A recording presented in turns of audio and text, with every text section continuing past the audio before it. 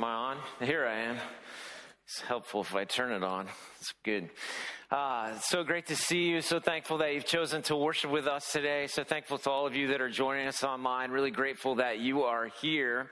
You may or may not know this, but this is the 20th anniversary of what the church in the United States really has celebrated as Orphan Sunday. And throughout this city and throughout really the entire country, churches are stopping to remember orphans, to remember the need for that kind of ministry that Jesus talked about specifically when he said, let the little children come to me, and that James talked about specifically in James chapter 1:27 when he said, there is no purer religion than care for widows and orphans. And here's what I know. We tell our team this all the time. If you have to think about the priority of things, like how you're going to spend your day, what you're going to do with your time, what you're going to put to your hands, the work of your hands and the direction of your feet. There's three things you should remember to remember what the priorities of how you spend your time are. One, first and foremost, the purposes of God every day. Think about the purposes of God, what they are, and work those out. Second, people. Think about the people around you, the people we minister to, the people that God's placed in our path, and make sure that we make them a priority. And the very third thing for us is programs, all the things that we do here at the church to foster saturating the 4B area with the gospel. Here's what I know. Orphan care is clearly in the scripture a purpose of God. And I've really been thankful to see the DNA of our own team sort of come alive around orphan care with three of our families that have been deeply involved, either through adoption on our staff or through orphan care on our staff. And I want to extend that invitation to you. There's a lot of ways that people can get involved with caring for the orphan here in the United States of America. One of our kingdom partners is Sanctuary Foster Care, the Sanctuary. And they are an incredible organization right here in our own city that help to connect families who seek to foster, who seek to be a part of the solution when it comes to what is going to be the next night in this child's life, or what is this child's going to look like, life going to look like in the day ahead. I want to show you a short video about Sanctuary Foster Care. So if you would just watch the screens.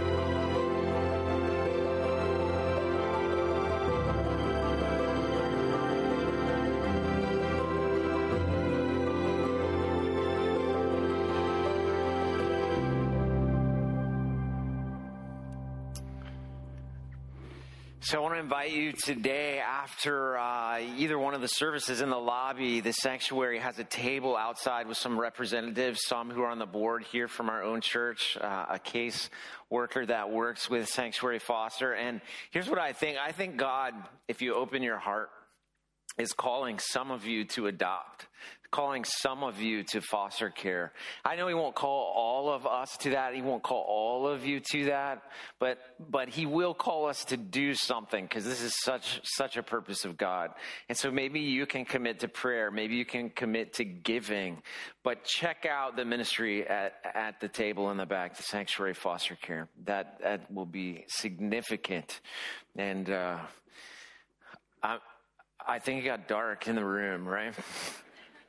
So don't be alarmed. Can you still see your Bible? Because that's what you're going to need next. So Philippians chapter 2 is where we're going to be. Philippians chapter 2, let there be light. And there was light. That's in Genesis. Philippians chapter 2, 1 to 13. And I want to pray a prayer over you before we jump into the message today. And it comes right out of Philippians chapter 1, verses 9 and 10. Sometimes praying the scripture is oftentimes a very powerful tool in our prayer life. And so I just want to pray this over you. If you'd bow your head and close your eyes, and then we'll stand and read the scriptures in just a minute. Lord Jesus, we come before you, and we need to hear from you. There's really no one else in the universe that we need to hear from more. And so, God, would you make us into the people that you need us to be, that you want us to be, that you've designed us to be? Would you make your love abound in us more and more? Give us knowledge and discernment so that we can approve what is excellent, so that we can be pure and blameless for the day of Christ. Fill us with the fruit of righteousness that comes through Jesus Christ. We can't manufacture righteousness on our own, so clothe us in your righteousness, Jesus, to the glory and praise of God the Father. And all God's people said, amen. Would you stand with me, and we'll read Philippians chapter 2, 1 to 13. And at the end of the main text reading, we say this phrase, the very words, just to distinguish God's word from my own. So here's what the scripture says. So if there is any encouragement in Christ, any comfort from love, any participation in the Spirit, any affection and sympathy, complete my being of the same, my joy by being of the same mind, having the same love, being in full accord and of one mind. Do nothing from rivalry or conceit, but in humility count others more significant than yourselves.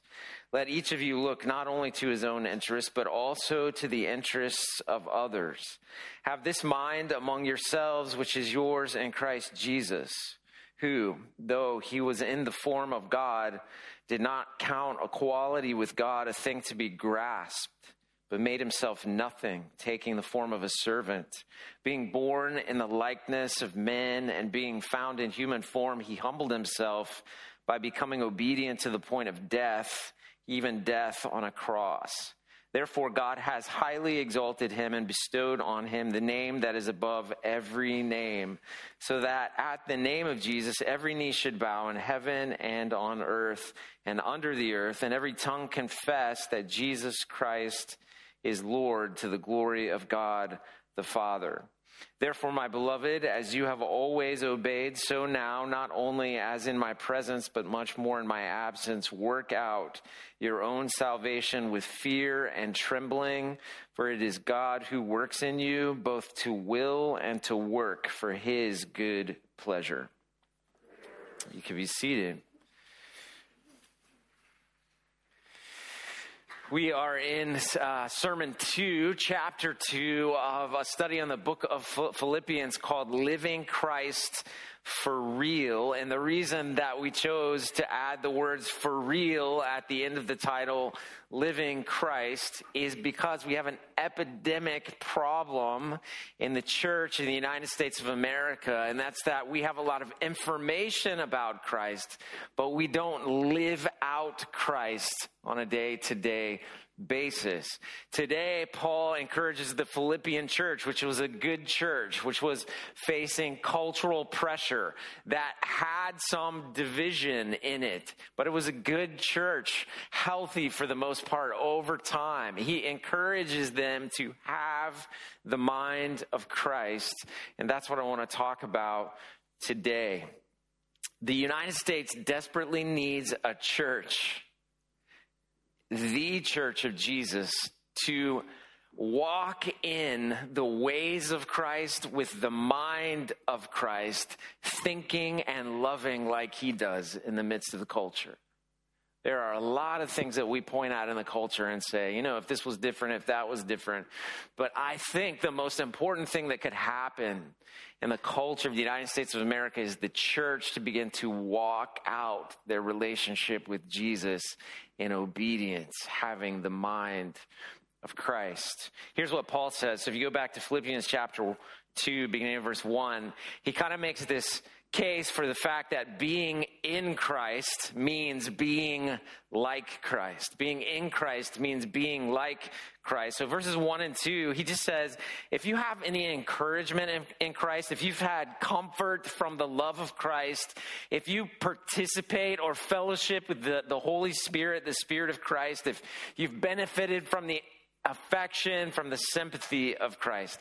Is this your experience? He's kind of getting ready to do an if-then statement. If this is you, and ask yourself this question as we begin this morning, is this me? Am I someone who's experienced encouragement in Christ? Someone who has been comforted with the love of Christ? Am I someone participating in the fellowship of the Holy Spirit? Am I someone who's received affection and sympathy from Christ? If that's you, if that's your experience with Jesus, which for many of us it is, if that's your experience, then Paul goes on to say in verse 2, be these things, be like-minded, have the same love that Christ has, be one in spirit, one soul, sort of moving together for the glory of Christ, for the sake of the gospel, have the same purpose. If you've experienced Jesus, then have his mind and walk it out. That's basically what he's saying. Being in Christ is being like Christ. A lot of times we want to say, like, we're in Christ, I'm in church, I know Jesus, I'm in him. But to be in him is to be like him. He's very simple when he called his disciples originally, and he said to them, come follow me. What we don't understand about that is he wasn't just saying, hey, walk around behind me. He was saying, come be like me. Come learn my way. Come watch what I do, and then you're going to take that and do even greater things, right? And so being in Christ, Paul is just making the case that being in Christ means being like Christ. And if we're going to be like Christ, then Paul says this in verses 3 through 8, that we have to have the mind of Christ. Listen to verse 3. Do nothing from rivalry or conceit, but in humility count others more significant than yourselves. Let each of you look not only to his own interest, but also to the interest of others. So this is what, in Paul's mind, would mark a Christ follower, someone who is different than the rest of the world, and a church made up of Christ followers that's walking out this sort of same mind, same heart as Jesus. The thing that would mark them would be incredible humility. They wouldn't be a church or a people that do things out of rivalry.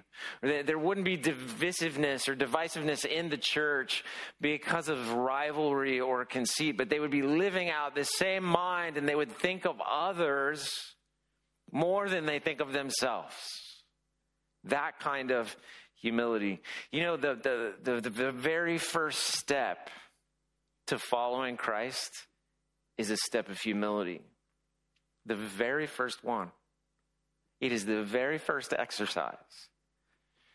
Why? Because somehow someone either talked to you about it, the Holy Spirit convicted you, you heard these words and began to understand that I'm a sinner.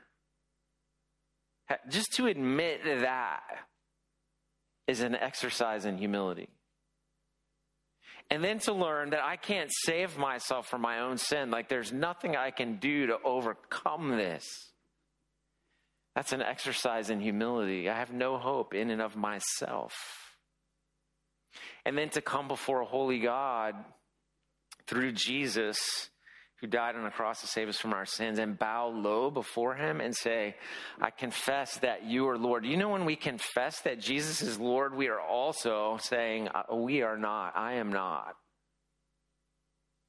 The first exercise, the very first thing that we must do to follow Christ is exercise humility. But it's not just one act. It's something that characterizes our life the entire time we walk the planet in Christ. Now, Paul describes what this humility looks like, and it is an amazing section of Scripture. He says, have this mind among yourselves, which is yours. It's already yours in Christ Jesus. Who, listen to how humble our Lord is. Who, though he was in the form of God, did not count equality with God a thing to be grasped. So we all struggle with a God complex. We all say to ourselves at one time or another, I'll have it my way. I'll do it my way. It's the beginning of sin in the garden. Is that very thing. It's a sin of pride. Jesus is the only one, according to all of Scriptures, the only one that is God. He is the second person of the Trinity, the Father, the Son, the Holy Spirit. When you study God from beginning to end in the Bible, you realize that Jesus was there always. That he always has been. Do you know that he didn't begin in Bethlehem in the first century? But in fact, Jesus strapped on the skin of an infant. And this is what Paul is echoing. How much more humble can you get to go from the sovereign king of the universe sitting in the throne room of heaven to infancy with no clothes? This is what Paul says. Have this mind among yourselves, which is yours in Christ Jesus, who, though he was in the form of God, he was God himself. He did not count equality with God a thing to be grasped. He made himself nothing, taking the form of a servant. Now, this is our Lord. This is the one who said to you at some time or another, hey, come follow me. And you said, okay. And you confess that he is Lord, and you've been trying to grow in your relationship with Christ, hopefully ever since. What Paul says is that one of the first things that Jesus does that's most prominent about him is he makes himself nothing and takes on the form of a servant, being born in the likeness of men. Being found in human form, he humbled himself. Now, this is what I was saying earlier, that Paul says of Jesus, he literally strapped skin on of an infant. And if you could imagine where he was born, it's not like the sovereign king of the universe was born in an earthly palace. It's a shepherd's cave. It's the lowest of the low. No, we some of us grew up in church and saw the Christmas pageants where everybody wore their bathrobes. Remember that? How many of you wore a bathrobe in a Christmas pageant? Come on. Be loud. Be proud. I knew it. Somebody had the line, there's no room in the inn. Who was the innkeeper? Anybody ever the innkeeper in that pageant wearing a bathrobe? No innkeeper? All right. Somebody back there. I saw the hand go up.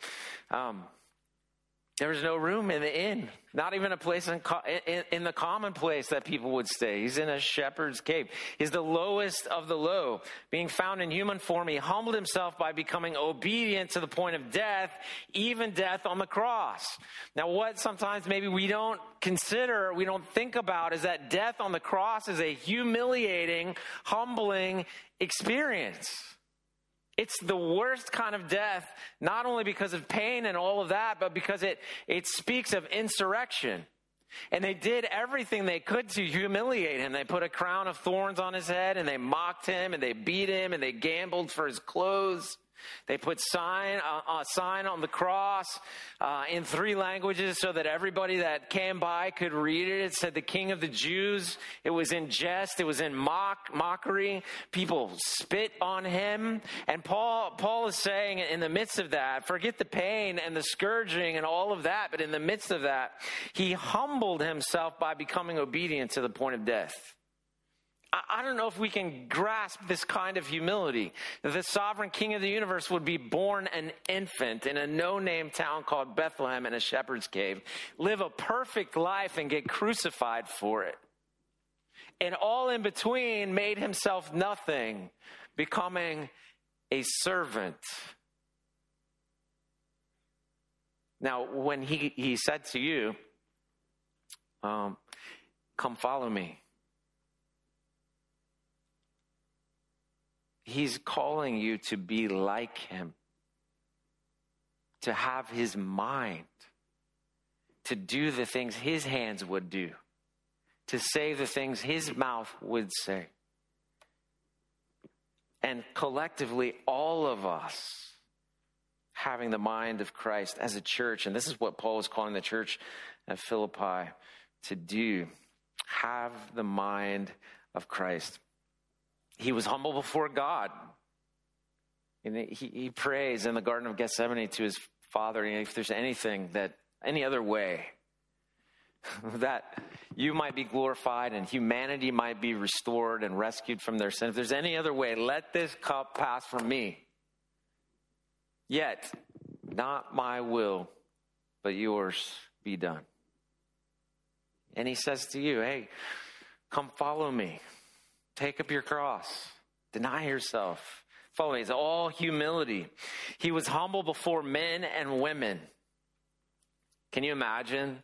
After a few years, he gathers the disciples and he takes out a towel and he begins to wash their feet, which in that particular culture is an extreme act of humility. So much so that Peter is like, don't do that. You can't do that. And he says to Peter, if I don't wash all of you, you're in big trouble. So Peter's like, wash all of me then. Utter humility. He is so humble. Our Jesus is so humble.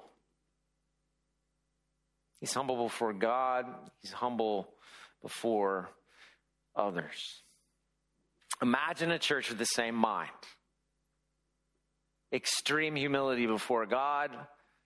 Extreme humility before others.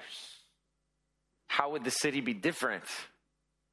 How would the community be different? How would your neighborhood be different? How would this church be different if we had extreme humility before God and extreme humility before others? Humility before God, you know what it looks like? It looks like obedience. So humility before God is just waking up and saying, you are Lord. What do you want me to do today? How can I do it? How can I serve you? It's about your purposes, not mine.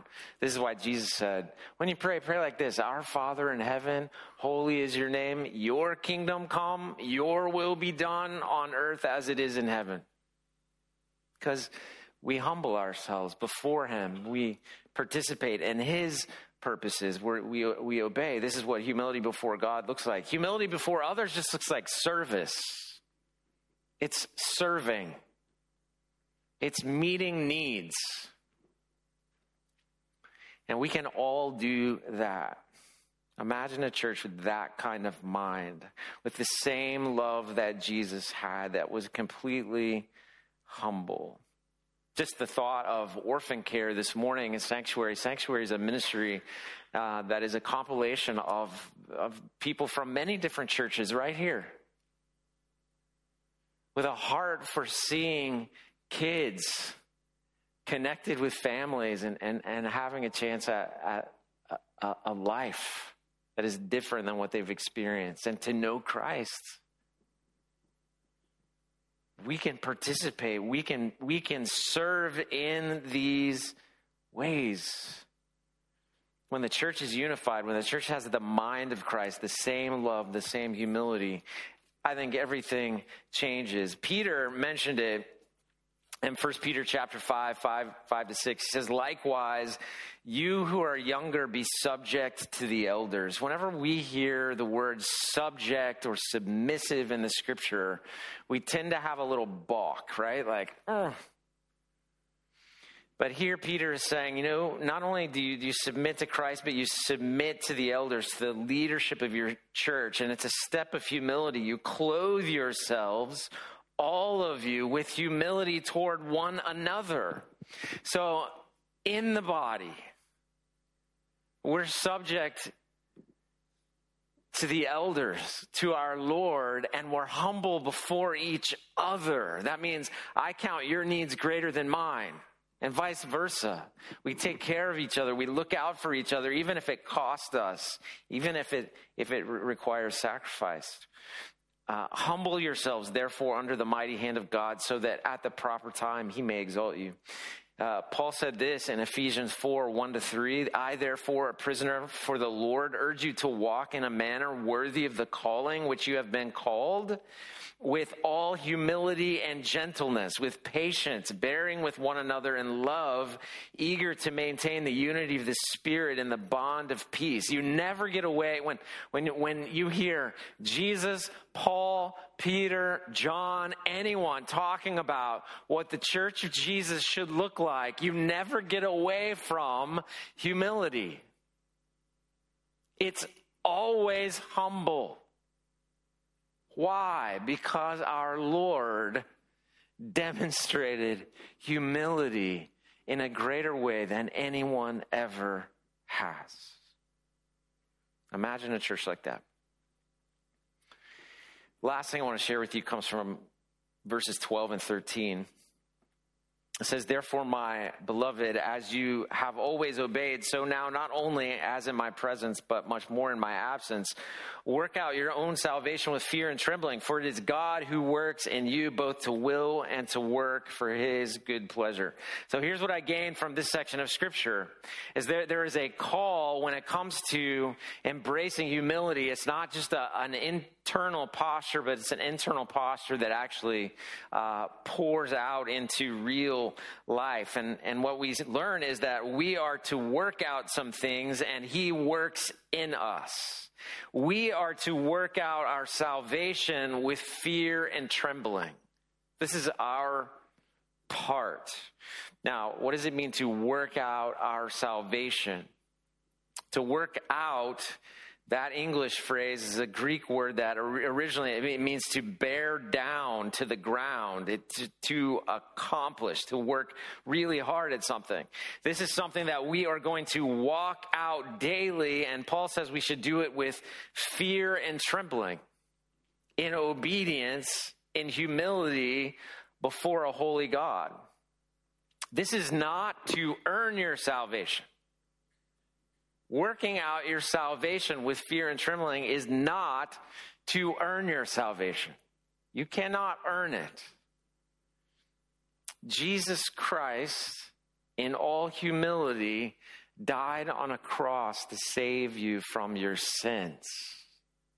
It's only through Jesus that we can have salvation. There's nothing I can do to earn it.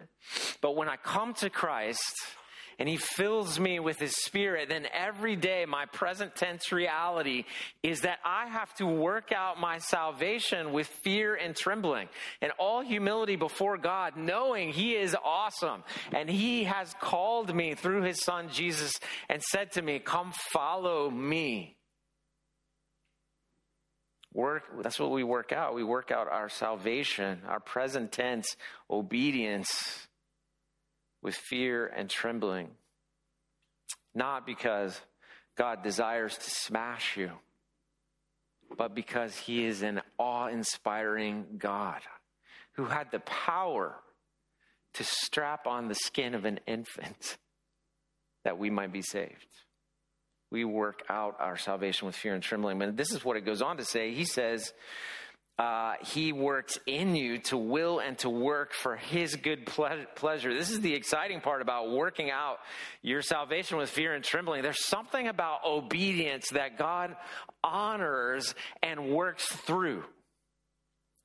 I can't always put my finger exactly on why God does what he does, but I do know this from the scriptures and just from watching, that God works through obedient people.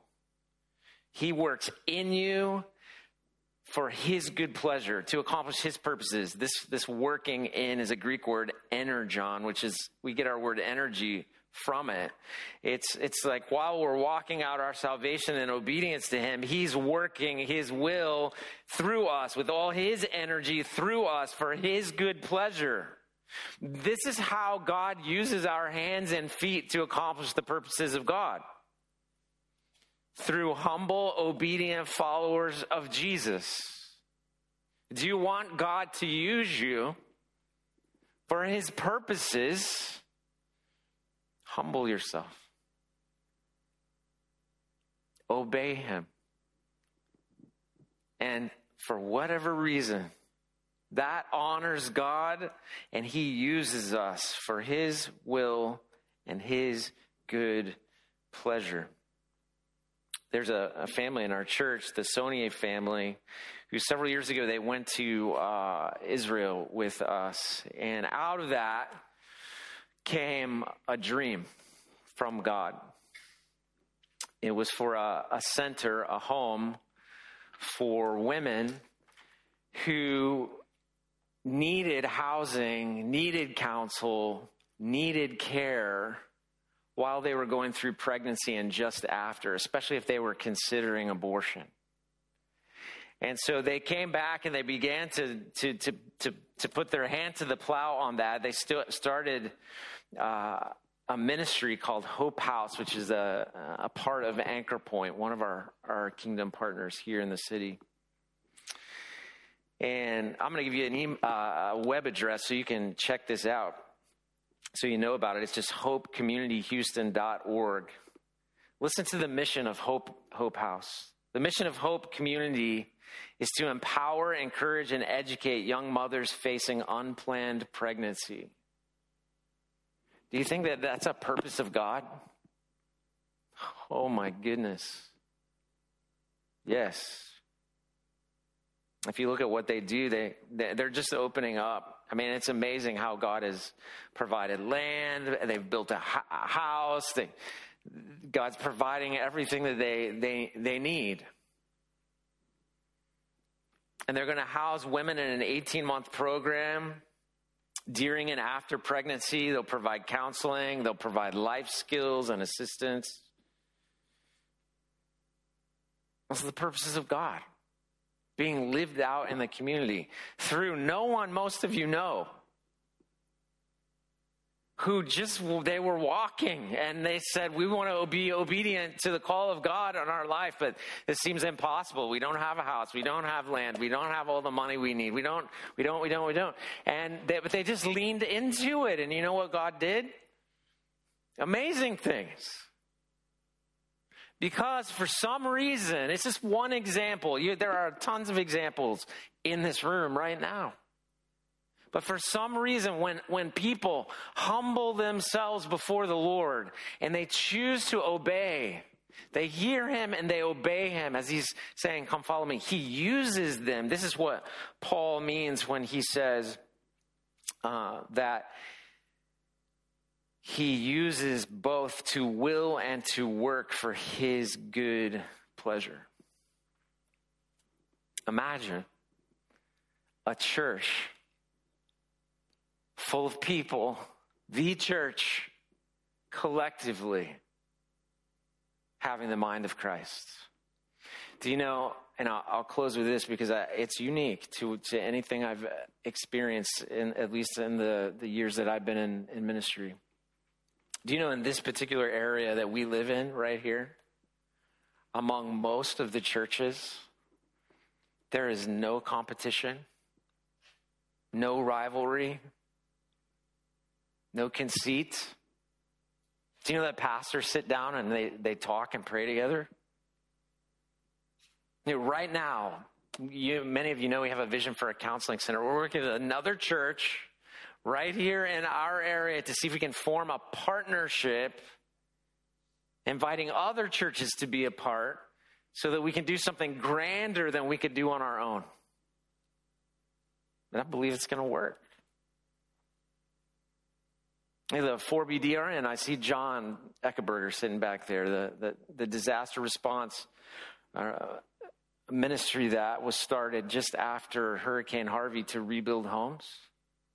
You know what that was? That was initially 4 or 5 churches just said, hey, how can we humble ourselves, make a difference? Who cares where the people go to church after it's over? Just that they know Jesus. Now, I don't know how many churches are involved now, 30-ish. We live in a place where we have unlimited potential in our churches for the glory of Christ, for the good of the kingdom. And I do not want us to miss it. And it's not going to be strategizing and scheming that allows us to see the glory of God. You know what it's going to be? Humility. We bow low and we hear and we obey and we put others' needs before ourselves here inside the body and throughout the communities. And then we'll see the 4B area saturated with the gospel. But God is calling us to have the mind of Christ in all of it. Would you bow your head and close your eyes? And just ask the Lord to speak to you, just about you, about your family, about what He wants to say to you.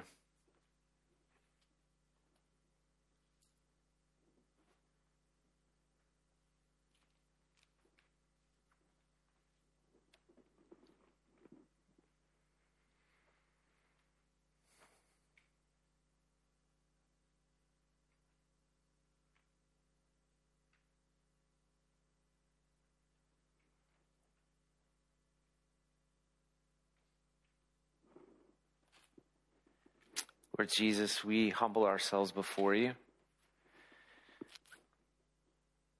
We are reminded from Paul's words here in Philippians, the extreme, the radical humility that you demonstrated.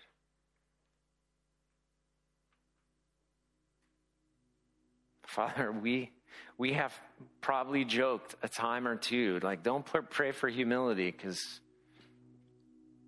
you never know what will happen. But God, we do. We pray for humility. We pray that these last months have been humbling. Father, for Bay Area Church, would you give us the mind of Christ, who didn't count equality with God a thing to be grasped, but humbled himself, made himself nothing, taking on the form of a servant. God, would you make us a people known for our love, for our service? Use us to the fullest for your glory. Father, would you call people today by your Spirit to great acts of faith and humility?